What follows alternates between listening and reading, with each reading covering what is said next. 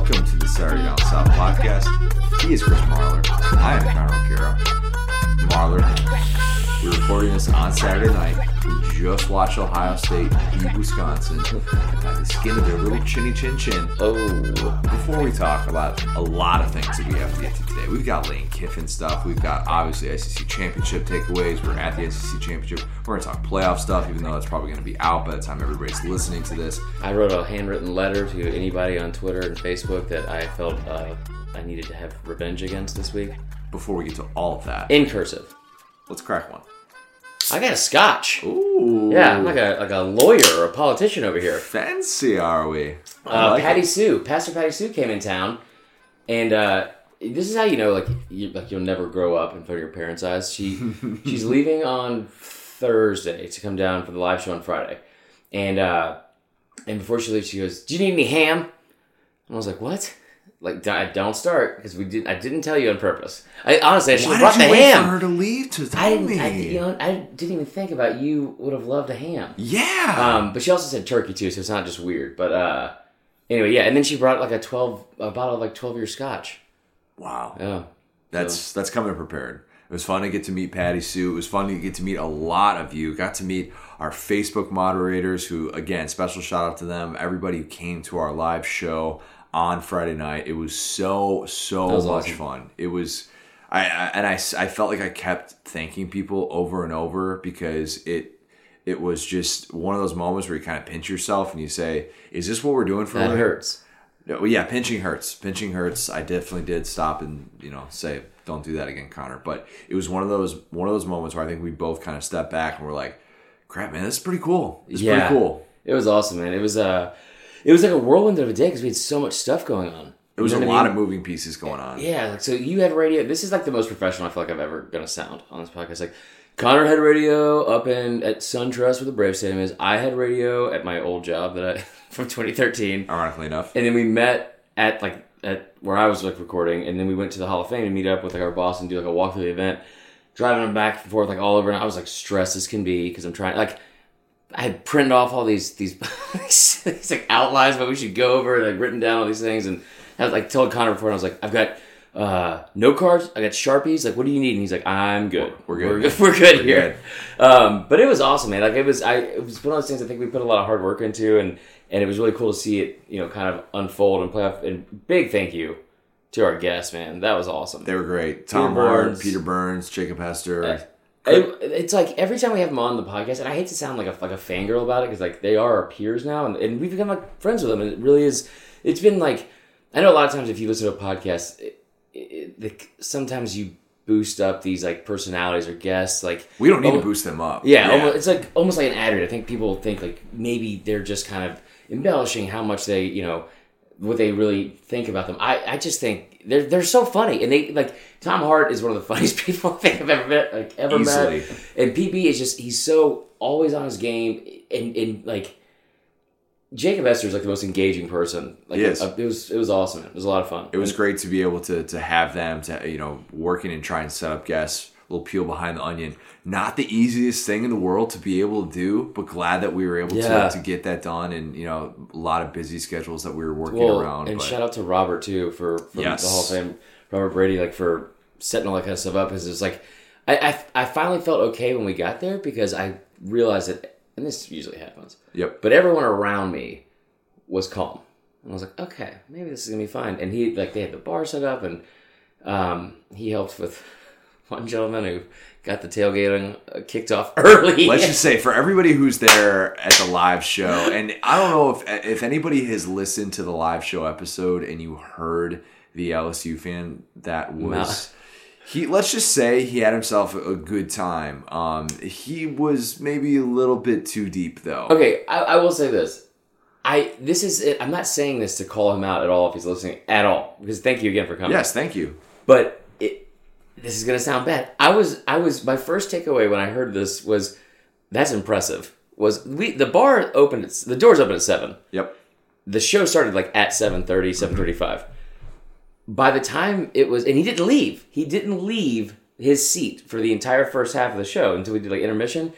He had 6 beers. Just sitting there. Seat, which I don't even know how you do that in that amount of time. It was impressive. It was like Andre the Giant stuff. Like bowling pins sitting there. Yeah, for real. My goodness. But not to give him too much shine. Everybody who came out, I mean, getting to meet people, and we, afterwards we got to go out and went to the Omni Hotel and had drinks with people after, and got to talk with people that we interact with on the Facebook group, people that interact with us on Twitter, whatever it is, and just getting to actually put names to faces and all that. It was awesome. And then, we of course ended up staying out until 3:30 in the morning. Didn't have dinner until 3 in the morning as well. That I don't even want to say it. I don't even want to say it to defend that, because Nick Halby, Sean Larkin, you are all to blame. Well, and also real quick, I do want to say a few people, and I won't be able to remember everybody, but big shout out to my buddy Grant Tall, who came in, and I wish he would have stayed for the Okra Store. Nick Newby, we brought us up a bunch of friends from college I hadn't seen in years who listen to the pod, which is cool. And Emery Picker and Wes Medeiros came in as well. Yep. It was just a lot of fun. It was funny because Wes said something. This is like I don't know.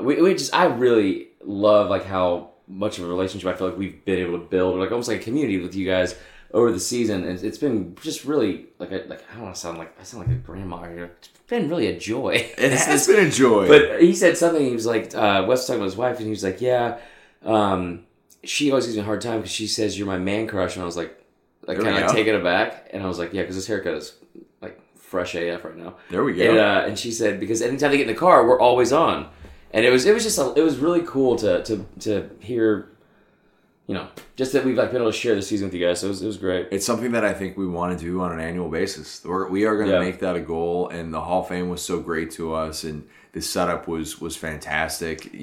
Given the area that we were in, Friday night before the SEC championship, I want to do it every year. I would love to do it at the Hall of Fame if they'll have us every year. It couldn't have worked out much better, and I'm just grateful that we were able to kind of get everything going. So again, thank you for coming those guys tell stories specifically for this game that you'd never heard before, and just stuff like Tom Hart telling us some of his moments he got himself in trouble on air, and it was just a giant peel behind the onion.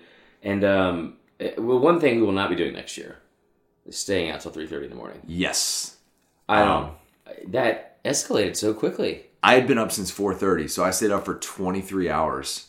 And let's just say, I'm fighting through it right now for the good of the podcast. It's midnight right now on, going into Sunday morning. I'm doing this for y'all. I am so tired right now, but I don't care because I've been running on adrenaline this entire weekend, and that's all that matters to me.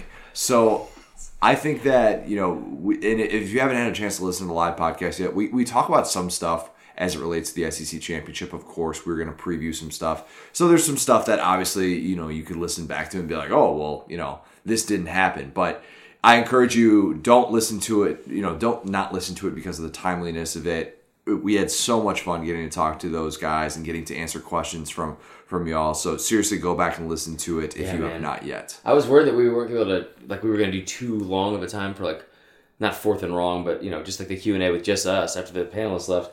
And I wish we could have kept going. Yeah, it would have been a slippery slope on some of those questions that would have been asked, but it was fun. Shout out to our producer Will, by the way, for being able to get that live podcast up on Saturday morning. He stayed up until 2:30 on Friday night after the podcast to be able to get that up. For real. How about I wasn't the only one that cussed? Yeah. Oh well. Tom and PB did. Yeah. As well. So open the door a little bit. I like that. Yeah. We went there. Has that been bleeped out? I think it was bleeped out. I don't know. SEC Championship, Saturday was different for us. Saturday was a different kind of day. Once you get the live show out of the way, we were able to enjoy Saturday. Yeah. It was fun. You weren't doing a bunch of Bud Light stuff like you were last year. You did 4 or 5 hours of Bud Light stuff before last year's game, I remember.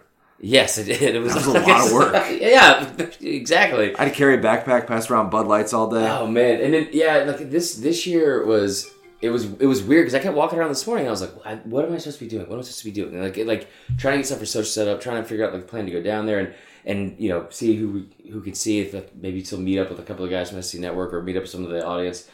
It was fun, especially with it being the last day of the regular season, kind of to just kind of really enjoy it and to kind of take it all in and my team wasn't in it, and it was fun to just go as a fan. It was stress free. Yeah, it was stress-free. Yeah. I found a way to make it stressful, I'm sure, but it was great. Yeah, it was, once again, we got to hang out with our guy, Candler, and all of his MVP buddies. Candler. Gosh, I mean, we were at a suite for the SEC championship. There was game. lobster. There was freaking lobster, right? That was the first thing I saw when we walked in. And crab cakes. Yeah, but crab there cakes was were good. lobster. Yeah. And then at one point, I think, like, it just kept getting better and better because, like, Andrew Jones was in there from the Braves. So we walk in, and I'm sitting here thinking, like, you guys know how dramatic I get and, like, sentimental for big stuff like this. And we walk in, I'm like, man, this is just what an incredible end to the season. I know. So happy. And, like, you walk into a suite, and then you see Andrew Jones from the Atlanta Braves, which was, like, just casually brought up. Yeah, Candler's like, oh, Andrew Jones has a connection to my boss or something like that. And there was some backstory, but the entire time I'm thinking to myself, what am I doing here? Why am I here? So it was like him, he was there, and then, like, I got up to go get a beer at one point, and Tom Hart was there. I was like, wait, what is going on? And, like, it was a blast, man. It was cool too. I ran into, like, a bunch of people I went to college with, Johnny Ricks, and you got recognized, man. Oh, so hold on, we got to tell this story first. Oh, the guy in line getting. We'll get to the actual breakdown of the game, guys. But we promise we'll get there. This will be fun. I tweeted about this, but I want to, like, take you through it vividly because we're walking in line, right? Or we're walking into the stadium, and I'm on my phone because I'm trying to get everything set up right before kickoff of what we need to do. Like, do we need to post on, like, stuff for social and just try to, like, organize as much as I can before we get in and all those bright lights and shiny objects, you know, make my ADD go into overdrive. So there's this dude, this young kid, probably like 22, I would say. He's wearing this old, tattered ratty LSU jersey. But it's like when the first Nike jerseys came out. Like we used to get an East Bay, like in like 97. Yeah. Like it was like one of those. It was like this dingy gold, and then like the purple, like the letters and numbers were tearing off like the shirt. And I think he'd been drinking. I think it's fair to say. Yeah. And he kept like kind of like bumping into me, and he was just something loud. He was feeling himself, man. He was excited. He was excited for the game. He came in town for the game, and he was pumped up. But he was like kind of like bumping into me, and I was like I just felt like I was a little bit annoyed at first. A little bit. And then he went into a Coach O impression. And I looked loud at you. as blank. And I was like so frustrated for a second because it was so loud, and I was trying to like focus on something. And then it hit me like 30 seconds in. I was like, oh my God, this is the spot on Coach O. The first time I heard it, I actually turned to you and I said, it's pretty good. It was so good. And he just didn't stop doing it. It didn't break character. It was like, it was incredible. And so then he like somehow turned around, and the last thing I wanted to do was have a conversation with this person. But he gave you a look. He gave me this look, and then like I was like, how you doing, man? I went to shake his hand, and he had this like very strong handshake. And then he just stared at me, and it was like, he's going to punch me in the face or something. And I was like, how are you? You all right? He's like, silence. And I was like, are you good? And then I realized I was just being an a-hole the whole time because he was great. He was like, I know you guys from the podcast I listened. He's like, you're the one from up north. Yeah. Quincy Cotter. And then we go in, he just super nice guy, like awesome kid. And we just cracking up at the Coach O impression. You get through security. This dude pulls out, he goes, I'm strapped. And he pulls up his jersey, and I was like, if this dude has a gun. Yep. He has a water bottle full of Maker's Mark that he snuck in. And as I'm cracking up, like, how did he get this in? Like, look at you, man, high five. Like, what a legend. Like, let's do a shot. As he's saying this, one of his friends comes sprinting up, like, past us, goes in the stadium. He's like, he got in. Dude didn't have a ticket. He just showed up, walked right in, and they're like, he hasn't paid for a game all year. Like, what? And he need to get him on the pod. And he's a big guy, too. It was awesome. They were like, just, already you knew it was going to be a long day for Georgia when he came up with that kind of fire and intensity. But he was great. I think his name was Evan. We had a blast, man. We ended up taking that shot of his underpants Maker's Mark. But. Conspiracy theory here. He knew exactly who you were from the jump and wanted to make sure that you heard his Coach O invitation to bring it up on this here podcast. He deserved it because it was incredible. It was he did tell me, he was like, he didn't pull any punches. I was like, that's way better than mine. He's like, yeah, yours is terrible. Yeah, like, that's fair. The game itself, it actually wasn't, from an entertainment standpoint, it really was not a game that we're going to talk about for years and years down the road, unless, because this wasn't necessarily the coronation of LSU, so to speak. Yeah. LSU dominated in a way that I don't think either of us saw coming. I didn't see that coming. Not to that level. Not to 37-10. We knew, obviously, this LSU offense was really, really good. But I kept coming back to the belief that Georgia's defense is super, super disciplined. And they don't allow for, these yards after catch and all these different things. And then you look up at the box score at the end of the game, and you're like, holy crap. Joe Burrow had over 400 yards from scrimmage. That includes the 16-yard catch. You know it was going to be a good day for LSU when he catches a pass that bounces back to him, Dude. And he runs for 16 yards with it. I kept saying beforehand, or I was trying to say when I was bringing up the third down stats when he runs, right? And you brought up, like, you think they'll spy him because he's so elusive for whatever reason. And I brought this up before. He seems like he's under pressure and he's not. And you could sense the frustration from Georgia fans, especially because it's like, first off, when they went down 7-0, the air in that building just... Even before that, when there was the drop pass on that deep ball, right from the jump. The first play of the game. First play of the game.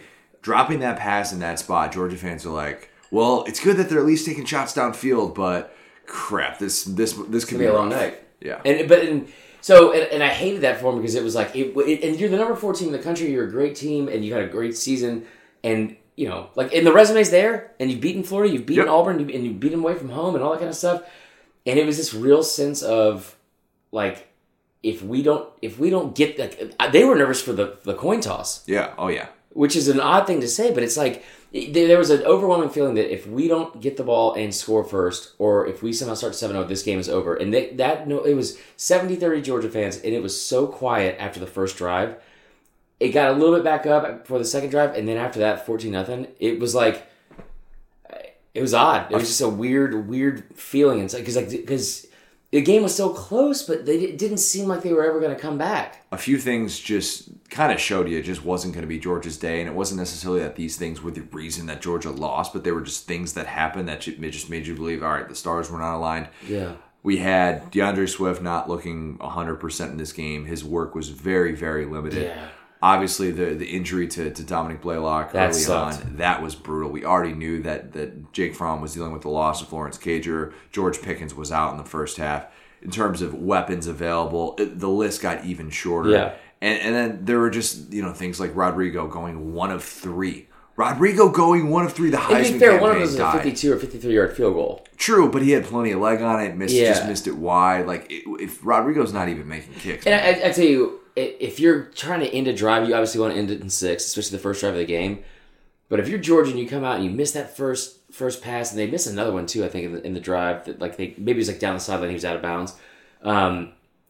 If there's somebody you feel most confident in to, like, end this drive successfully, all right, like, there we go. That's a great start. Gonna get points. Yeah, it'd be Rodrigo, and it was surprising for sure, man. It was surprising, but I will say I felt like the defense played well. Like, it felt like Georgia's defense was keeping them in the game early on, and it was at some point. The Georgia defense looks over the offense, is like, you gotta give us something. Yeah, man, just give us something. It's tough to watch because we talk about it every week, and there's still a part of you, for whatever reason, like the definition of insanity. You just think that, like, there's so much talent. There's so much talent there. Like we talk about, like, well, they had to replace these 5 receivers, and they did. But you have 2 5-star freshmen. 2 5-star freshman receivers. You have a 5-star running back that's backed up by another 5-star running back. And the best offensive line in the country. And it was weird to see LSU's defense be that, like, suffocating and, like, and hold them to 2.4 yards per carry. It's pretty darn good. Oh, this LSU defense, I think that it wasn't just like, and I've had people that, because I wrote about the LSU defense, shameless plug, there were people that said, oh, it's just a media narrative. No, it wasn't just a media narrative. No. When you allow that many rushing yards to Ole Miss, and you have these moments where, you allowed all those points to Vandy. Vandy garbage was terrible. Time, as Sean Larkin told us, it was the entire second half. It's like it was okay to say and to see how poorly Grant Delpit had played, a guy who came into the year as the best defensive player in college football, how poorly he played in that Ole Miss game. It was fair to say, okay, this is a historically good offense, but this defense has some issues. Every LSU fan knew that. What they've done these last couple weeks, seeing what they did against A&M, seeing what they did today against Georgia, I am darn impressed. And it seems like this team is getting to unfair levels because Maybe part of it is Grant Talbot just getting healthy. I don't know if that's just the thing that makes everything go for that team. He had a sack today. He had an interception last week. He's been really good. Derek Stingley is ridiculous. I mean, he's not even fair at this point. Like, him guarding another freshman, it's the same age, but you just look at that matchup. And they're both 5 stars. And they're both 5 stars, but Derek Stingley just has ball skills that Georgia's receivers don't at this point. And you look at kind of all the different pieces, and you're just wondering where that weakness is, because Caleb Chasen looked really good today. You had Patrick Queen was getting in the backfield as well. You had Rashard Lawrence blowing up running plays. Like, this LSU defense that we thought was going to be really good was still going to be kind of the backbone of their team. Right. They're looking like that now. And if you're game planning to face this team, you're thinking they're much more complete than what they were a few weeks ago. And we'll get to that word here in a second, complete, because that's a very important word from Rob Mullins. But no, it's like I always joke around about you getting caught up in the moment or being a prisoner of the moment, and I don't want to do that with this because I said last week going like the A&M thing. A&M, like the way they played on defense, like the way LSU played on defense against them, that doesn't change everything else I've seen this season, right? It doesn't change the 40 yards rushing. It doesn't change, and because when people try to justify that, the LSU fans, it was no offense, guys, but if you want to know what there's not a lot of self-awareness in that one. Like, you know what I mean? LSU fans, go back in time. The second time wasn't or there was the second half where there was garbage time, or this was in the first half and so-and-so was hurt, and this person was out for this series. They're being compared to Ohio State. It's all relative. You won that game by 30 points. Yes, you beat Alabama. Nobody's taking that away from you. Right, exactly. We're just comparing it to Ohio State, a team that was number 1 in the country in scoring defense, number 1 in the country in scoring offense. At the time, that was the comparison that they were making. And none of it mattered anyway because the offense is so good. But what was impressive today, being able to hold that team, because I didn't think Georgia was going to be able to, especially when Blaylock went down, I didn't think they were going to be able to throw the ball downfield. Right? No, everybody knew it was over. Yeah. Well, and I thought the whole game plan was going to be run the football, maybe get some play action pass early, kind of keep them on their heels and loosen them up, but run the football against this defense that we know has been susceptible to the run in some games. Yep. And that's your strength of yours, and then keep that offense off the field, and none of it worked. LSU's receivers just flat out make plays, and Georgia's, they didn't. They just didn't, and it was one of those days where you just got reminded. LSU just has such a significant advantage, and I know the system is different as well, and Joe Brady's system compared to James Coley's night and day. We've talked about that at nauseam. But seeing these group of receivers side by side, and there are a lot of people who are going to sit here and make excuses for Georgia's receivers and say, they're young, this, and this. Go back to that 2012 SEC championship and watch a certain fellow named Amari Cooper. I'm not saying it, he is. A true freshman in that game against Georgia. Georgia fans, y'all remember that. You remember that. You remember seeing Amari Cooper dominate that game as the number 1 guy. The only guy that A.J. McCarron actually had confidence in targeting, and he could get open. And he could do things on the football field that made you say, wow, this guy is going to be special for a very long time.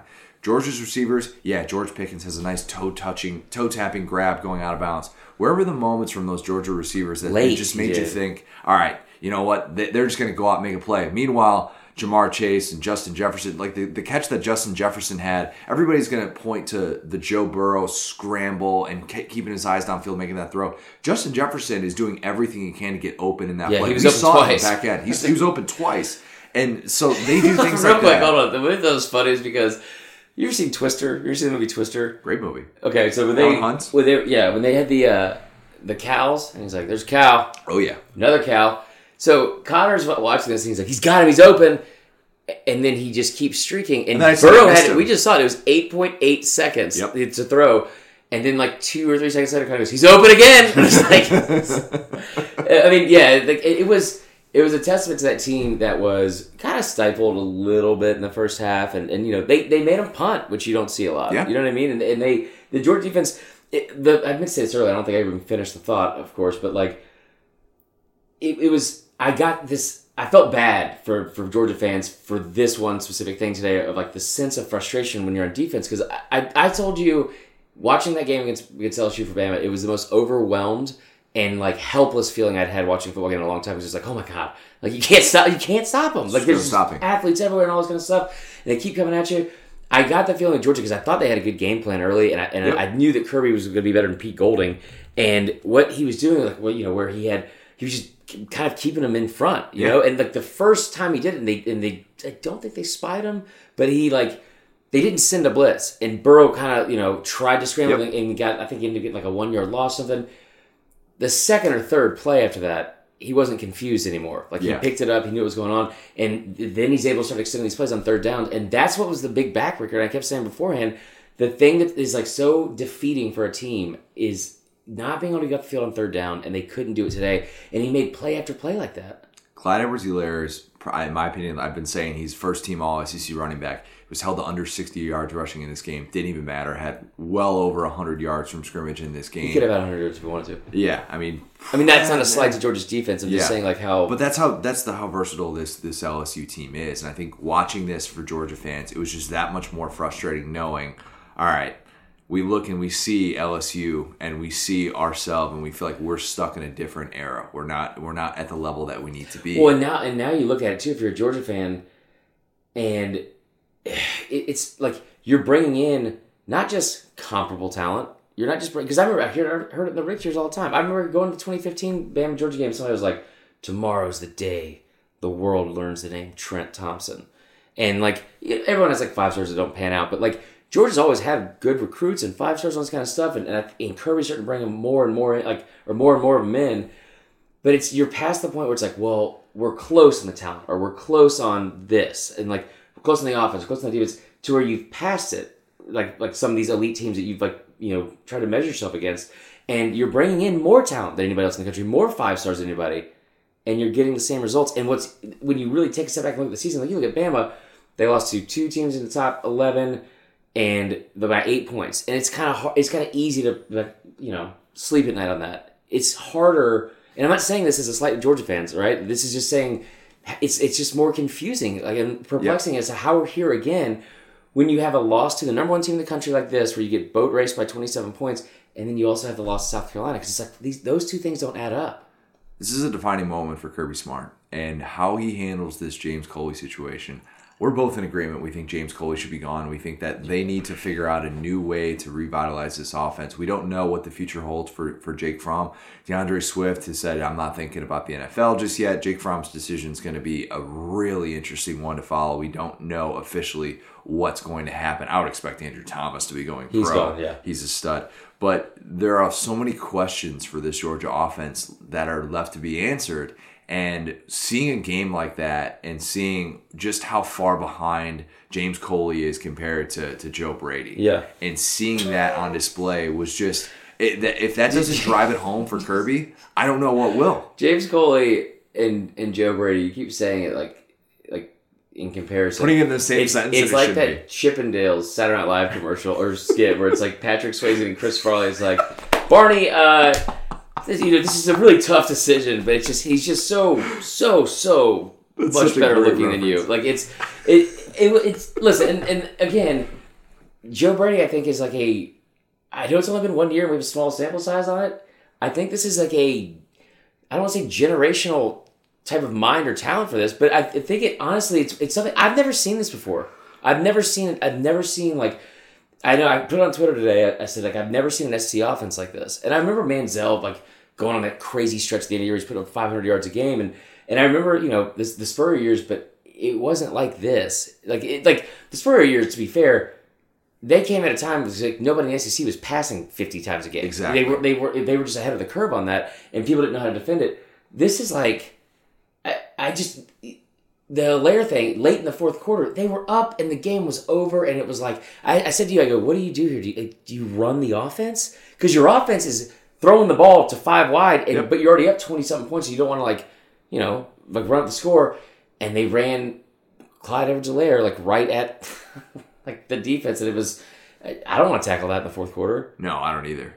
I think that Georgia right now is just at a very interesting crossroads with its program. And like I said before, don't give me the Rick Kirby comparisons. Don't give me that. I think they're wired differently. I think that we talked about the number of the 38 straight games as a top 10 team compared to Rick's longest streak that he ever had. There. 18. That's still going to be there.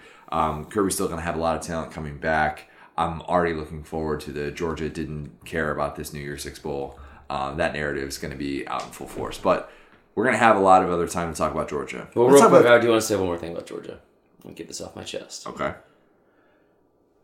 I'm going to build you up. Oh, boy. I'm going to bring you down. When did you build them up? I'm about to right now. What are you talking about? I thought I missed something. I thought I missed something. Go ahead. So, I've been complimenting Georgia all damn day. This is true. We've been surrounded by Georgia fans. You absolutely have, no doubt. So, here's what I'll tell you. I looked at Brian Hoyt, who is a age-old enemy of mine from high school. We had like a Twitter feud, like even though we don't really dislike each other. It was just like we kind of clap back and forth at each other online. Once in a while, he came in, and I've met him now, and we're buddies. We're fine, but he came into the suite today because he knew Ashley and came in, and I looked at him. I was like, I knew he was pissed, and I didn't want him to like think this was like Twitter where I was gonna be like, it sucks to suck, bro, because I've been there. This sucks, man. I get it. Like, there's nothing worse than looking up and your team is down by 27 and there's like 18 minutes left. You're like, what the hell? It literally sucks to suck. Yes. Yeah, it's awful. So, and I looked at it and I asked him, I said, how many people do y'all lose off this team? I know you lose like J.R. Reed in the secondary. You're going to lose a couple guys, like I think 3 on defense, maybe. You're going to lose Rodrigo. You're going to lose Thomas. Tyler Clark. You're going to lose, on defense. So you're going to lose, I think, like 7 players. And it'll count if he goes pro. There's some other ones in there as well. Yeah. And yeah, it could fluctuate with juniors and all that stuff. I get it, but like this team has a lot of talent coming back, and that defense is only going to be even more dominant, which is scary because of. And I know that sounds dumb after what we saw today. Right, I feel built up about Georgia. But for real, though, I've said this, and just the way it sets up, Jake Fromm is going to be a senior, and some of the talent leaving the SEC. So that's your way of saying. I think Georgia will win the national championship next year. I think it's their best chance to win the national championship. They play Bama. They'll beat Bama. Wait a minute. Yeah, we'll get it all out here. There was a lot to dissect in what you just said. I mean, like I've said this earlier. Like as soon as I saw the schedule come out last year, and like I was like, Tua is going to be gone. All his talent's going to be gone from Bama, and then I'm sure Jake Fromm will be back, and they're going to play like Georgia will probably break that streak. They're playing week 2. Yeah. They'll probably break that streak, and I just looking at where the amount of people they're losing versus other teams, and I said this before the season started with Kirby. It was like. All these fans talk about how like they're passing Bama. Like what's his name? I hate hearing this dude's takes. Mike, whatever his name is, Griffith, who's like these ships passing in the night or whatever it is about like Georgia passing Bama, and you haven't got there yet, and you keep talking about it, and you're gonna have to start doing these things that the stuff that you're criticizing of Saban, of like the coaches leaving and losing those players and not being able to replace them and transfers. You got to start doing that now because you're going to be on that same level. Yep. And you didn't handle it as well this year, maybe. Next year, I think things set up really nicely for Georgia. I really do. And it's way too early for that. The thing I'll say to bring him down, I don't understand why you would spend so much time talking trash to Bama fans after that loss about Auburn, knowing what was in front of you against LSU. Knowing that you weren't overly confident, like, we're going to beat LSU. But it's almost like if something isn't Bama, why is there a reason to not be? And I don't want to say that Georgia fans were overconfident. I think the vibe that we got from them was cautiously optimistic, which to me says a lot about kind of where they're at and their expectations of this game. I did not get the sense at all that Georgia was thinking, we're going to stymie LSU and it's going to be Joe Burrow who? Like, no, that wasn't going to happen. But you bring up a good point about that, about, this belief of, hey, now that Bama's not in the way, why not? Right. Well, but it also, to me, what it kind of read as is like, Bama's not in the way, so that's already a win. No matter what happens here, and it's like a win, like personally for them, and I get it, like, cause that's a rivalry, and fans are fans and all that kind of stuff, and I just be honest, I had a chuckle that there were missed field goals today, but I want Georgia fans to say, to seriously hear this, because I know that they're going to be down, and probably a lot of them are going to be hungover listening to this because they probably did some drinking this weekend. There we go. Being very upset. Man, keep your head up. Like, you guys are an elite program. You ran into a buzzsaw that I have not seen in the SEC in I don't know how long. Wow. I really don't. Like, you just, we're not going to talk about the South Carolina game, but like a great team. Your program's having the right discussion. The sky is not falling. Get your offensive coordinator out. This feels like LSU is a buzzsaw that right now, I don't know how you slow them down. I don't know how you game plan to stop them. We've thrown it out there. We've dissected it at nauseum at every turn of how to try and slow down Joe Burrow. When is this? Oh, remember when I said their defense is trash? Oh. Right now, we don't know, because we're recording this late Saturday night into Sunday morning. We don't know as of right now what that 1 seed looks like. We don't know if it's Ohio State. We don't know if it's LSU. We know what the field. We feel very confident who the 4 teams are. Yeah. That remains the biggest question. Ohio State won that game against Wisconsin. Storm back late. Justin Fields wins Big Ten championship MVP. Not trying to pour salt in the wound to Georgia fans. I'm really not. We should talk about that, though. We should. Oh, real quick, can I just say this on Justin Fields? I was asked this question several times this weekend, and it's not a bad question, but it's one that I think needs context. A lot of people saying, how in the world could they just get rid of Justin Fields? Just let him walk. Just let him walk. It's not that easy. It's just not that easy. You can't just look at what he's doing at Ohio State and just say, oh, he'd automatically be doing that at Georgia. There wasn't different circumstances at play with Jake Fromm and what he did on the field. Like, let's continue to remember what Jake Fromm did for this program down the stretch, what he did for them as a true freshman, and helping them get to a national championship. And don't tell me that it was all Nick Chubb and Sony Michel, because Jake Fromm was absolutely needed in that Rose Bowl as well to come back and win that game. And I just don't want us to fall into this pattern of saying, wow, Georgia made the wrong decision. It wasn't as easy as that. It's low-hanging fruit to make jokes about it, like on social media, but it is such It's the laziest take there is right now. It's the laziest take. It lacks any kind of depth to it. And Justin Fields wouldn't be doing this. And by the way, no, he would not in this offense. There's no way. I said this today to somebody. They did not laugh. But I said this today to somebody. If you think Justin Fields should have stayed, honestly, I'm sick of hearing about him being like, he should have been a quarterback. He should have been a receiver. You should have kept him and played him at receiver. So you made the point about the SNL skit with Patrick Swayze and Chris Farley doing the Chippendales thing. If you're Justin Fields, you're essentially sitting there at the judges' table, and you're looking at Chris Farley is James Coley, and Ryan Day's offense is Patrick Swayze. Such better shape than you. It's just like it's just. I mean, it really is. I like we said it early in the season. Barrett Sallee made a really good point. It's like, it's the best move for Georgia. It's the best move for Ohio State, and it really they've fallen into. It's one of those things where every way you look at it, there's an easy, lazy. Lazy is the best way to put it. Yeah. Take on who's to blame. And what could have been? Well, we should have kept. No, you can also think that Georgia did not use him in the proper way, and also think that. How do you think you're going to keep him on there though for another year? You know what I mean? That situation wasn't going to get any easier, and he got to go to an offense that actually knows how to use him. You know what I mean? And honestly, what would have been more frustrating if you had Justin Fields and then Jake Fromm left, right? Or he was on the bench because you finally brought in Justin Fields, who's this all generational, just all world talent, and you had him in James Coley's offense with an offense that runs the ball 64% of their plays. Yeah. So what are we talking about here? Yeah, I agree. I think the lazy Fields takes. I know they're going to continue, especially as Ohio State is in the playoff. If Ohio State goes on to win a national championship, that is going to be so easy. Do not fall into that trap. If I caution you to do one thing, whether you're a Georgia fan, whoever you're a fan of, I just think that's such a lazy take. And I've watched a ton of Ohio State this year. Trust me, I have. We just got finished watching a lot of Ohio State storm way back against Wisconsin, a game in which that started off really, really ugly. And beautiful way to end the day and the season. There's a live bet with Ohio State when they were down 14. Oh, yeah. In case you took that action. Yeah.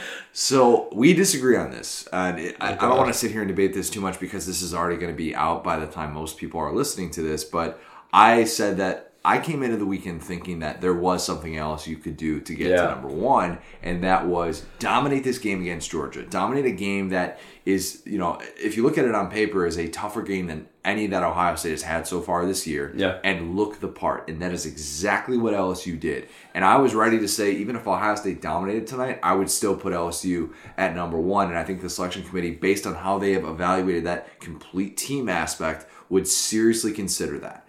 Now, after the way that Ohio State stormed back, you brought up a great point about, well, now they can just spin it as all of these unanswered points. They really showed that they Joe Klatt actually said it. They showed a graphic tonight that was just the most ridiculous thing ever about on Fox, by the way.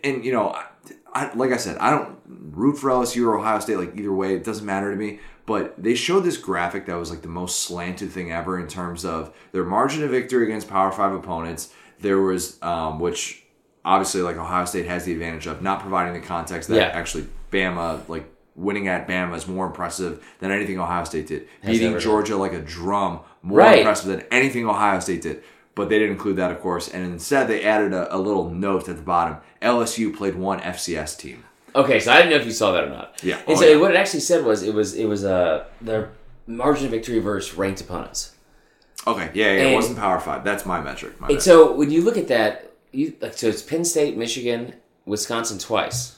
Correct. And what bothers me about that is I don't think Wisconsin's a bad football team at all. I think Paul Chryst doesn't get enough love nationally. He's a great coach and all that kind of stuff. I will say that is the easiest division in college football. What's Pac-12 South with Utah and USC? No, not Pac-12 South. Then what am I thinking of? No, Coastal. Oh, the ACC Coastal. Yeah, good point.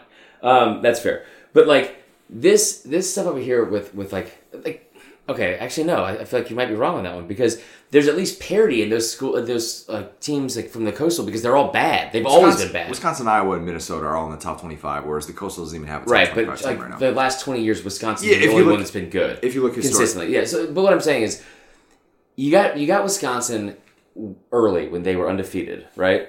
Or they lost one to Illinois. They lost it at Illinois by 1 point. Yep. They were still ranked, and you got them all gussied up. And told them they were pretty, and then you let Ohio State dominate them 38-7 after Illinois had already beat them. They go throughout the season, they kind of like fly under the radar, and they're 10-2, and they give them the Big Ten championship game. You get them all dolled up again, and tell the world, look how pretty she is. No. They're not the 8th best team in the country. They're flat out not the 8th best team in the country. They had the 8th best resume in the country, not the 8th best team. Sure, absolutely. Yeah. They do have a great resume. They beat 3 top 25 teams, whatever. They're not the 8th best team in the country. I would love to see Wisconsin play games in the SEC with their style of offense. And that like soft ass like noodle arm quarterback throwing like passes to I was like 4 of 9 in the first half, and they were still up 14-0. Jonathan Taylor's fantastic. You saw what he did against defense tonight. Hey, 160 yards rushing. Sure, didn't know that. I wish I didn't bring it up. Regardless, I think that it's so frustrating to sit here and watch and we've done. I brought this up the other day about how we've overcompensated trying to like not offend or like not walk on or not compliment the SEC. I feel like we've overcompensated with like, the media is like all SEC. ESPN owns SEC. Like, that's what they're just building them up nonstop and the blah, blah. Fox is it's gotten worse every single week of the season, propping up the Big Ten. And they've had a good year. There's no need to dress it up for more than what it is, though. Yeah. So people, like I said, people are already going to know this, but Ohio State, in my opinion, 2. If I was sitting here picking today, if I'm predicting, I think Ohio State would be a 2, and I think LSU would be a 1, which would... Malik Willis will be? That was really uncalled for. I didn't know the Jonathan Taylor really uncalled for. Yeah, he had a really, really good first half. Did not do that. As soon as it came out of my mouth, I felt it was bad. Yeah. I think that if we're looking... So I don't want to break down potential matchups as much, just because we'll have plenty of time to do that. But Jalen Hurts and Oklahoma winning, essentially to get in, because... Utah puked on its shoes, and the Pac-12 did the most Pac-12 thing ever, which was watch its playoff hopes die on a Friday night in which nobody cared. Yes, you're right. Utah went for a 4th and 2 with 11 minutes and 50 seconds left in the first quarter. That's a desperate move from a desperate conference. Oh, yeah, watch this. Goodness gracious! It was like the Michael Scott thing where he's like, "All right, catch you on the flippity flip," and like throws the ball over his head. And it was, oh man, like that was bad. And part of me wanted Utah to win because I had bet on them for 1, and then 2 because we hate Oregon in this house. No offense to anybody that's an Oregon fan, but fiance is a Beav, so I had him in the playoff too. But I just, man. I can't believe that we spent so much time talking about how great that defense was. Greg McElroy. I said they were a good team, but Looks like I was right about Oregon all along. There you go. Oregon top 5 team. What do you think? That was shocking to me. I love that we have 4 like giant name brands for the playoffs. Thanks, Feinbaum. yeah. That's indeed he called it. No, I actually think Feinbaum missed the point on that though, because and we didn't really talk about this last week, and I'm not going to like sit here and rip Feinbaum for it. I think the point that I disagreed with was more so that he kind of overlooked the fact that there is the Bama fatigue, and now there are people and there's Clemson fatigue as well. People want to see somebody new win the national championship. There is finally not going to be a Bama-Clemson national championship. I realize there wasn't one in 2017. Just Jalen Hurts. Oklahoma. If Jalen gets... We still got in, bro. I'm kidding. They're going to get that number 4 seed. The number 4 seed we know has had more success than the 1 seed in the playoff. I don't know. I will say... The thing about Feinbaum too, in bringing up Utah, he's like nobody in like the country wants to see Utah in the playoff. I live in Atlanta. I'm an SEC football fan. We work for an SEC company and do an SEC podcast. I follow all college football, and I want to know more than anything what I'm talking about, and try my best to do so. Utah's a good team. People in the country don't want to see Utah in, not because it's Utah. Like they want to see something different, but they don't want to see something different. Like, don't show me just something with different colors that looks the same. Like, if you don't like, fair. If 2017 Bama like sneaks in and it's just like, kind of like less than stellar offense, but they play great defense. People don't want to see that with a different color and a Pac-12 logo on the jersey. They want to see Boise State. They want to see bright lights, like flashy colors, and something like, it's a different offense and like something that Statue of Liberty. Yeah, and like or spread offense, like anything that will like challenge or it's just different and unique. Isn't that why we're so intrigued by LSU though? Yeah. I mean, isn't that why we are at this point right now where I don't care if who their matchup is. This just has felt more and more like LSU's year, and today was just a perfect example of that. And I know there are a lot of people who are going to say Clemson is the team that nobody wants to face. I get all of that. I really, really do. But looking at this body of work, I think it's the most impressive playoff resume we've had to date. If you look at the teams that they have beat, the fact that they beat everybody that's worth a crap in the SEC. They did. Yeah. They did. That it includes A&M. I mean, they beat Bama, they beat Georgia, they beat Florida, they beat Auburn. They're undefeated now. They beat everybody. We got it. I know, but like that doesn't always happen in the Power 5. Yeah, that doesn't always happen. And for LSU right now to still be at this position of 13-0 and feeling like we've got the world at our fingertips right now, can that come back to bite them potentially? Is there any way in which you're LSU, or you know what, you just trust that you have a quarterback that has looked darn near perfect this year, who's going to win the Heisman Trophy on Saturday? I haven't seen a team rally around like a player or a coach or a dog or anything quite like this team has. It really has been. It's been special to watch. It really. It's not easy to go undefeated in the SEC. It's not. It's like Hunter Johnson tweeted this out today. He said Coach O now has the same amount of undefeated regular seasons as Nick Saban. Gosh, that's amazing. Think about that. 9-2 against top 10 teams. 9-2 against top 10 teams, and you know what? Like Will, our producer Will, who is just giddy as can be, and brought up a good point earlier. And one thing I think people still hang on to is. He's making a joke about like the response from like the national media because nobody wants to give Coach O the credit, even for getting Brady or like for putting all these pieces in place. He said, "Well, it couldn't be the plays. That guy can't spell RPO. The players, players blame them." And he made a comment about how somebody called him like a shrimp boat captain that's just like lucked into the situation. Coach O, is responsible at some like no matter how much credit you want to give him, you have to acknowledge and admit like. Yeah, he is the reason this is happening this season. He went and got Joe Burrow. He went and got Joe Brady. And I think that now the defense is playing well. Yeah, you wonder like who's going to get in their way that they're not going to have this giant chip on their shoulder no matter what and just run right through them. Because what we've seen over the past month in November especially is the Auburn game was kind of tight and it was, a hard-fought battle, 23-20, all that kind of stuff. Since they got to November and they played Bama, it has been basically like lining up across from somebody. It's like, I'm about to hit you in the mouth. And then they just do it. Cool moment, by the way, after the game. Joe Burrow gives the game ball to Coach O really, really cool if you're an LSU fan, like to just appreciate the fact that a head coach and quarterback are just so perfectly in sync, obviously. Honestly, the coolest part of that was like when Coach O then inexplicably just bit into the football and like Tasmanian Devil and then just deflated it in front of everybody. Yeah. That was cool. We also saw a report that came out about Joe Brady. Well, not really a report so much as a direct quote saying that he was asked, if he thinks his future is at LSU, and he says absolutely.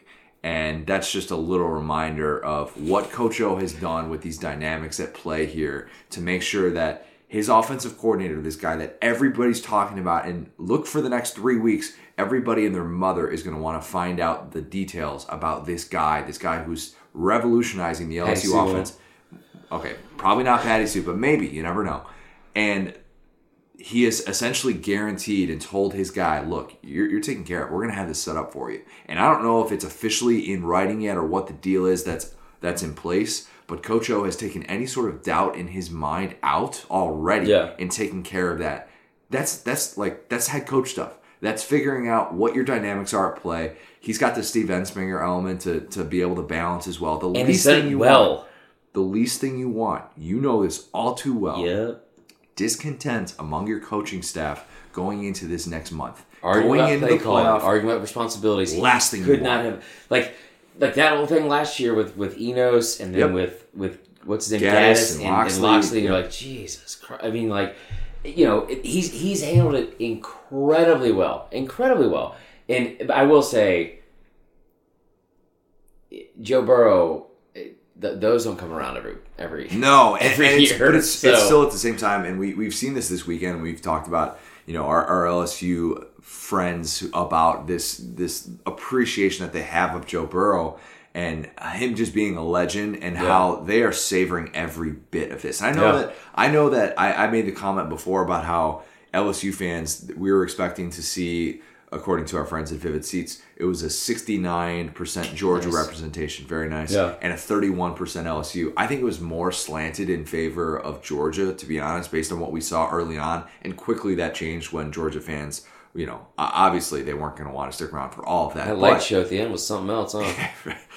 But the LSU fans who did travel and who are really soaking all of this in, I tip my cap to you because you need to appreciate these seasons and not nitpick necessarily. That's our job. We're going to do that. If they allow us 600 yards of rushing, we're going to nitpick that. But you as fans, y'all are doing a great job enjoying every second of this. I tell you what, and I need to do a better job of not this. My favorite team is Bama. We talk about it so most of my experiences and stuff like that, they are in comparison to that, and I apologize for it, but it's just that's how. My reference point for the most part. But last year, what an incredible season that was for Bama until the last game of the season. I felt like I got to the end and it was all right, hurry up, let's get the trophy. Let's do it all over again. I want to post stuff on social media about it. It really is. We talked about those guys today. They came to the live event on Friday. We ran into them at Fanfare and talked about how a father and son. He was tickets were expensive, and it's a trek to get out of here, but we're let's do it. This has been a special year. Let's go experience. Let's go make a memory. And it really has been. It's been fun to watch. Now I do want to say one thing. I'm talking about the playoff, right? Let's do it.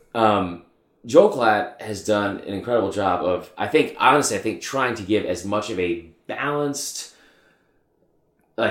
opinion about the entire country. I think he's definitely skewed to the Big Ten. Yeah. He sees the most of the Big Ten. He does the big noon game on Fox every Saturday. And he's great at what he does. And I think his thing is he's sick of the SEC, but he does it instead of bitching about it. Our boy DK, I love DK, but he does it in a way of okay, here are some stats that I've looked up, and I've done that before and it hasn't gone over well, so I get where he's coming from. But one thing he said tonight, and it's something I think a lot of us said. I'm guilty of it because I am tired of Clemson. But one of the comments that was made tonight about he goes, why this number one seed is so important, and he was going on and on about the resume, what the reason this is so important is because you don't want to play Clemson, and it's weird that's being said out loud because that's what it is. I brought it up a couple weeks ago. I was I don't play Clemson, but it's weird that we are talking about how it'd be unfair if you had to play Clemson first. That's why you're trying to boast about your resume. And like that's why you want to be number one, so you don't have to play Clemson. But we're not talking at all about Clemson possibly being number one, and they don't have the resume for it. They don't. Absolutely not. They are 28-0 in their last 28 games. They've won 7 games in a row by 35 or more points. And I bash them all the time. They haven't played anyone. Dabo is a. It's the great unknown. It's the great unknown right now because we would actually feel. I think part of that is the mystery of not knowing. Oh my gosh, like what if it's just like last year all over again, or 2014 Florida State? Yeah, that's interesting too. I think those are, and I made the 2014 Florida State comparison earlier in the year, and I think that's the spectrum. That's the spectrum right now for Clemson. We won't know if Clemson is this all-time great team until the playoff plays out, obviously. Right. As weird as that is, because that's how it worked out last year. But at the same time, if Clemson does have a stub their toe in their semifinal matchup, then we're gonna be like, wow, I guess Clemson didn't play anyone. That's the sad nature of having a schedule that doesn't challenge you. Whereas LSU, if LSU lays a dud in a semifinal, which I would not pick them to lay a dud, but if that happened, we would still look back on this LSU season and be like, dang, unbelievably impressive. Yeah. Unbelievably impressive. It's weird, too, to look at that because,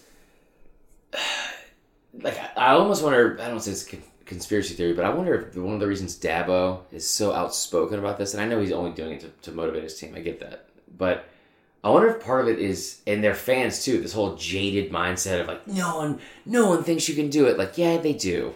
Everyone, it's like if The Rock was like doing bench press and it's like, no one thinks you can bench 135, bro. Yeah, we do. Yeah, you can definitely do it, man. You have a tribal armband tattoo. You can do anything. So I wonder if part of this is because they are so bored. It has to be boring for their fans this season.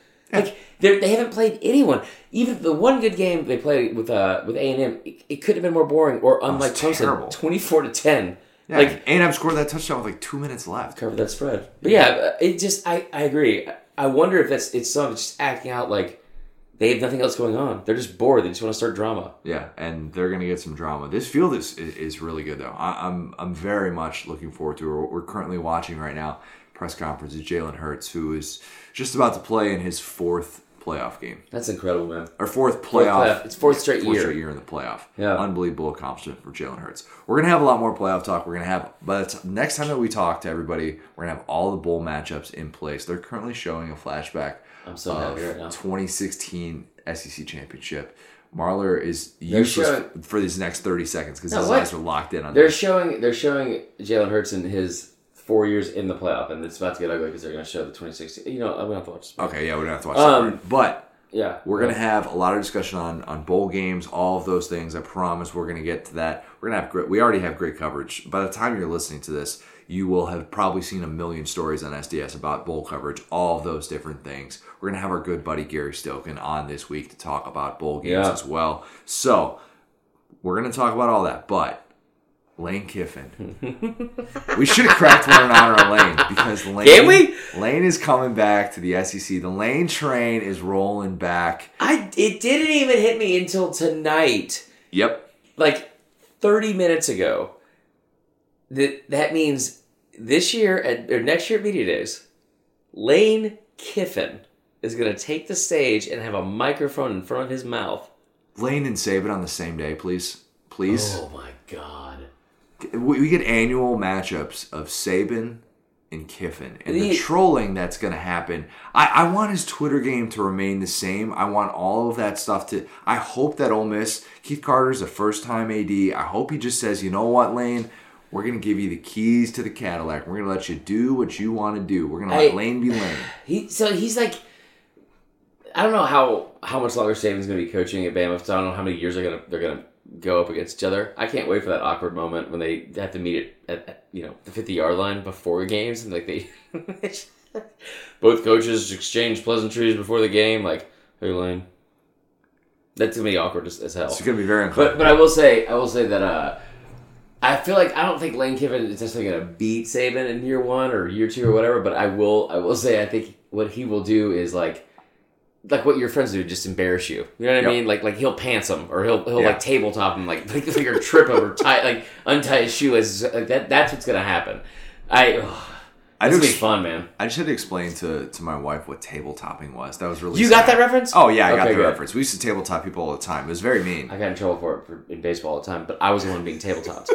Why are you laying on the ground, Marler? I was like, are you serious right now? It's tabletop. Yeah. Yeah. Look that up if you don't know fun, what though, that with means. Lane coming in. And the biggest things out of all this is, because I think people kind of like brush it aside, is they're excited for the personality, and no one's even talking about the potential of what he could bring to the table as a head coach. You know what I mean? Yeah, I mean, and that's the interesting thing that Ole Miss fans are wondering about, trying to figure out. You, as of 6 days ago, before this report came out, you were thinking, we got a mess on our hands. John Rice Plumlee, Jerry Neely, are these guys going to leave? What about Rich Rod? What about Mike McIntyre? All of a sudden, you're like, oh, Lane is coming to Ole Miss. This changes things. And apparently, all signs report to, and like I said, this could already be out by the time people are listening to this, but we're expecting Lane to have some big name hires for his coaching staff, which is very, very significant. And if that happens, all of a sudden you're like, wow, okay, this is kind of a game changer. We're in a much different position than we thought we were, a few days ago. And that's the thing that Ole Miss fans were hoping for when they were saying, we're ready to be done with Matt Luke. He did what he needed to do. We're always grateful that, he meant a lot for the university, whatever. Right. But we want to see this job hit the open market. We want to see the type of candidate that we could attract, how they would be able to value this job. And Lane, he had the Arkansas thing sitting there. He had the Ole Miss thing sitting there. And he said to himself, I'm going to go live in Oxford. The video of his kid. Perfect for Ole Miss. He's perfect for Ole Miss. The video of his kid finding out that they're going to Oxford was incredible. Yeah. And seeing Lane in this offense, in this division, this is what we've been waiting for. It's here. Those co-eds. No, I didn't say that. I think it'll be fun. I think it'll be really interesting because now we find out how much he's grown up. Exactly. I don't know. It'll be fun either way. I'm glad that he go to Arkansas because I think all of us just kind of wanted him back in the SEC. So it was like, that'd be like that was the first opportunity that opened versus the Ole Miss thing. I think Ole Miss is a much, much better opportunity because I can't imagine how bored Lane Kiffin would get in Arkansas.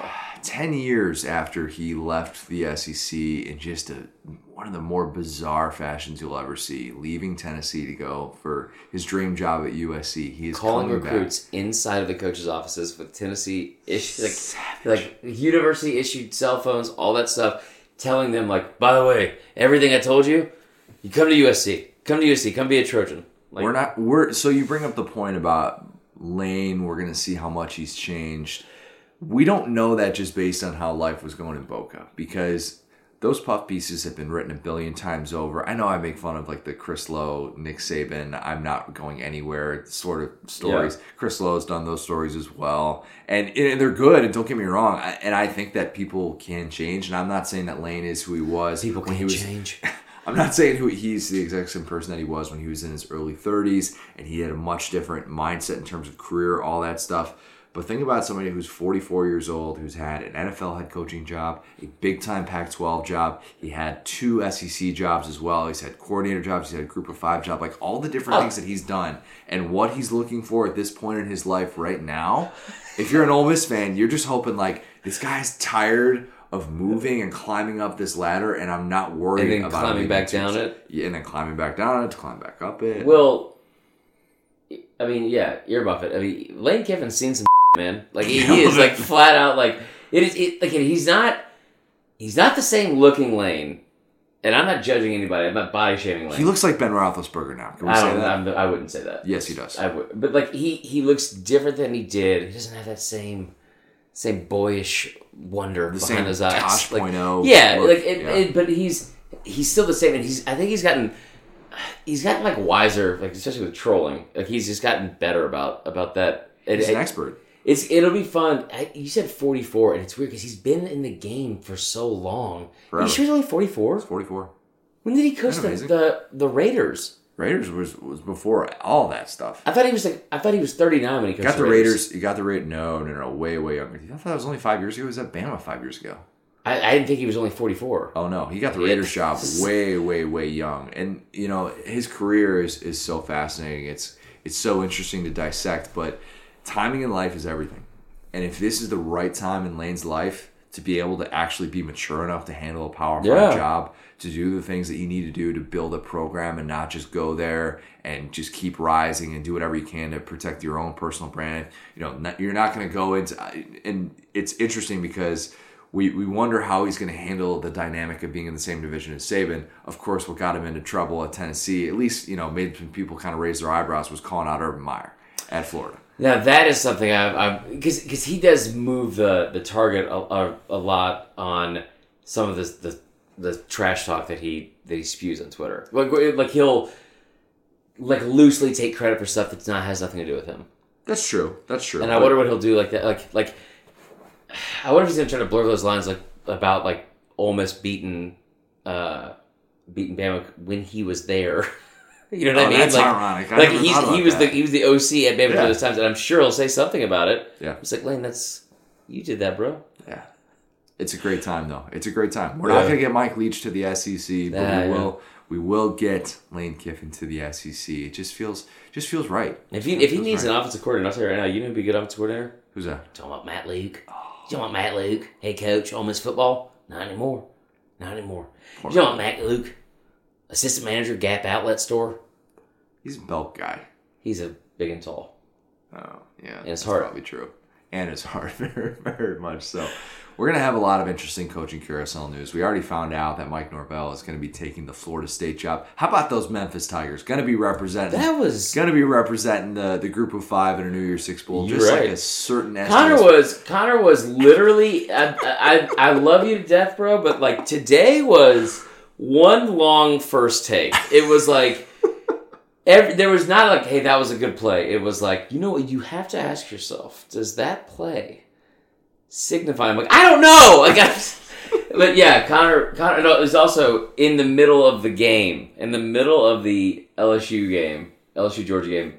What did you pat yourself on the back for? The Memphis thing. No, it was something else. It was something else too. You're like, you go, this game is playing out just like I said. In the first half it did. Because I thought Georgia was gonna hang around. I thought they were gonna hang around much longer than they ultimately did. But yeah, I patted myself on the back a couple times today. We were in the suite. Good, man.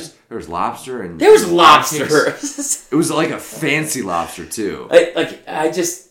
I'm still blown away by that. I kept looking around like there would be one new thing every time I would look around. I was like, they have this as well? It was a kid in a candy store, but with lobster. They have Andrew Jones over here. Andrew Jones. I talked to Andrew Jones about his Hall of Fame candidacy for 3 minutes. You brought up stuff about the Cubs for like several times this weekend, which you shouldn't have. I didn't bring up stuff with the Cubs. You know how I introduced myself to Andrew Jones? No, not with him. I'm saying. Oh, yeah. So Candler introduced me to him, and he was like, "This is Chris Marlowe here, set it on South," and he was saying it like in like the nicest way, where he's like trying to build me up, and it was so nice of Candler. It was Candler is the man. But I was like, please don't say anything to Andrew Jones, because he's had such a better life than me. Like it's like so many more impressive things. And so he like, kept going on. He's like, he runs this podcast, he does this, that. It was like super complimentary, and I finally look at him and I go, all that aside, I don't want to sit here and try to brag too much of myself, but I was also a Division II college baseball player. And he started cracking up. It was fun. He was a nice guy, man. Yeah, Andrew Jones was a very popular topic of conversation. That's we can definitely say that. We gotta figure out this bet. Oh yeah, so this I had 2 people text me that you have to shave your beard. What? Yeah, I'm pretty sure that's what happened, bro. Okay, if that's actually what happens, because we have to go back and score listen 30 to points. My brain is mush right now. It's now we're approaching the 1:00 a.m. hour going into Sunday. If I have to shave my beard, all right, we'll find out. We'll address that. We'll address it at the top of the pod on Wednesday when we come back. But there's a lot of stuff that we're going to get to in the middle of the week, in the next few weeks. We're still going to be doing 2 podcasts a week. That is the current plan, I believe. We're still going to be doing a Sunday podcast, I believe. I know that we're not going to necessarily have games. I'm not emotionally ready to go back down to 1 podcast a week. No. We can stop with that. We're not at that point of our lives yet. Yeah, there's going to be tons and tons of stuff to get to. We're gonna talk some Heisman stuff as well. There's no intrigue. Joe Burrow's winning the Heisman Trophy. That does it doesn't suck that he should win it, but I'm glad he's gonna win it. But when's the last time it was this much of a runaway?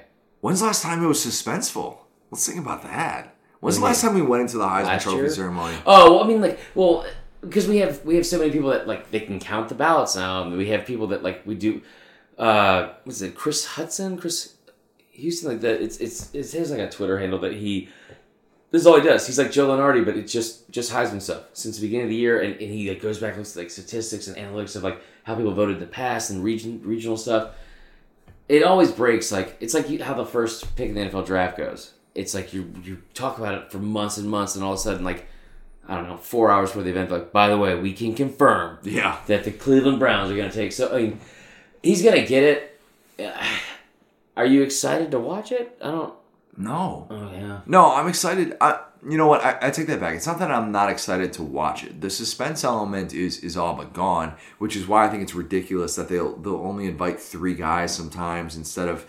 Dude, they should invite 5 guys every year, no matter what. Because two kids should be able to get that Heisman experience. It doesn't matter how... It's not suspenseful voting for... Everybody knows who's going to win anyway, so that's the whole reason that they only invite 3 as opposed to 4 sometimes. Because if the 4th person is way far off, then why are they there? It's like, it doesn't matter. I don't really care about that. But I am excited to see... LSU's never had an offensive player even get invited to New York. And that's going to happen with this. Which, I mean, Joe Burrow's going to be the talk of the town and all this, everybody's, all the great... They did another piece on him on College Game Day where essentially, it felt like they just copied and pasted. Like they just took the old footage that they did on him from like 2 months ago and they just plugged it in for today. I don't know if they actually did that or if they went back and did a new story with Tom Rinaldi or whatever, but... Oh, yeah, there was some pushback on that finally, which I thought was kind of funny. Because it was like... This is an incredible story, and I love Joe Burrow, and he's transcended just so many fan bases in terms of like I said I think last week I was like I don't know if you're allowed to switch your jersey name. I don't know. You can't. Yeah. Not a lot of people can do that. If Tua just came out with like just Tua on it, or if like Fromm came out with like number 69, Jake Fromm, State Fromm. Yeah, if he came out like that, it'd be funny, but I don't know how legal it is. They get away. I don't say get away like it's a bad thing, but like they're kind of playing by their own rules because they're so likable. It's been such an incredible story that is.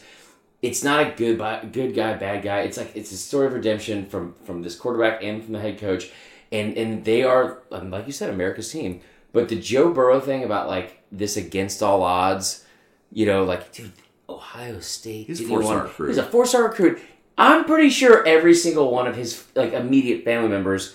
And whatever cousins twice removed all played college sports. Because every time they tell a story, it's like his grandma put up 57 points a game in Nebraska college. Like, it's crazy. And so, I mean, he's had an incredible season, not taking anything away from him. But it is kind of funny that we've kind of tried to make this a storyline like and be so consistent with it for like the last 2 months. Yeah, if you're already sick of the Joe Burrow talk, I suggest just not listening to anything college football related. Just that narrative. Like I just want to. Joe Burrow is awesome. Like in so many levels. The story we heard last night where I didn't know this was real, and apparently it's from the Athletic. And this like we heard it from LSU fans, but it seemed to have some like validity to it. The story about Joe Burrow coming in last year, transferring from Ohio State, and kind of being those awkward first couple of weeks where people trying to fill each other out. And he flat out said in the locker room, he's like, "Does anybody have a problem with me? You can come say it to my face. Like let's get it out right now." And I was like, "Oh, this guy's not." He is an alpha male. Yeah, that I think we can all agree on. It just looks like another day in the park for him. Yeah, just another day. I don't want to like romanticize the season too much and get like the prisoner moment thing, but I don't remember a season where somebody that is played in this kind of league, this kind of schedule against this kind of talent. That never fell off at any point. His worst game is like 71% completion percentage.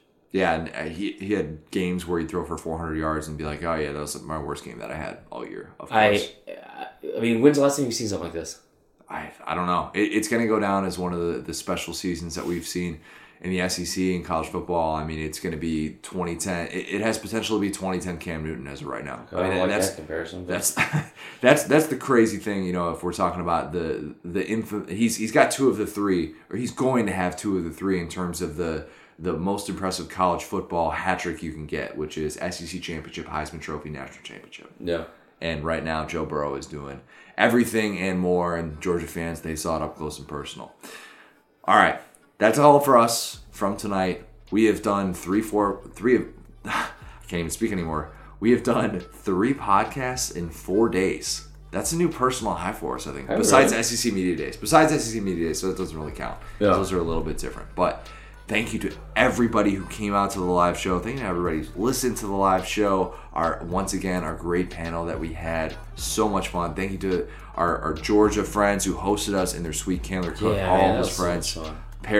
Perry's gift that he does, the Let's Eat. He is all about that. He's for sure. character. We had a lot of fun hanging out with them and just hanging out with everybody. It's been an awesome weekend. I've got to get some sleep. I've got to catch a flight back to Orlando. We've got to talk some playoff. We're going to have stuff all day today as well. Poor Queso. We're going to do it on Facebook Live. No more Tuesday playoff rankings, so what's the new Facebook Live plan?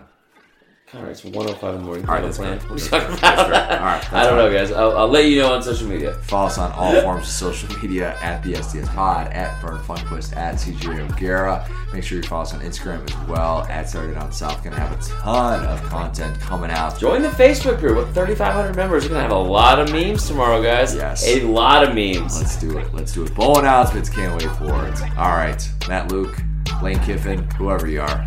What do we need to remember? Honestly, I don't know. I ain't anymore. It might be too much. Talk to you guys later this week.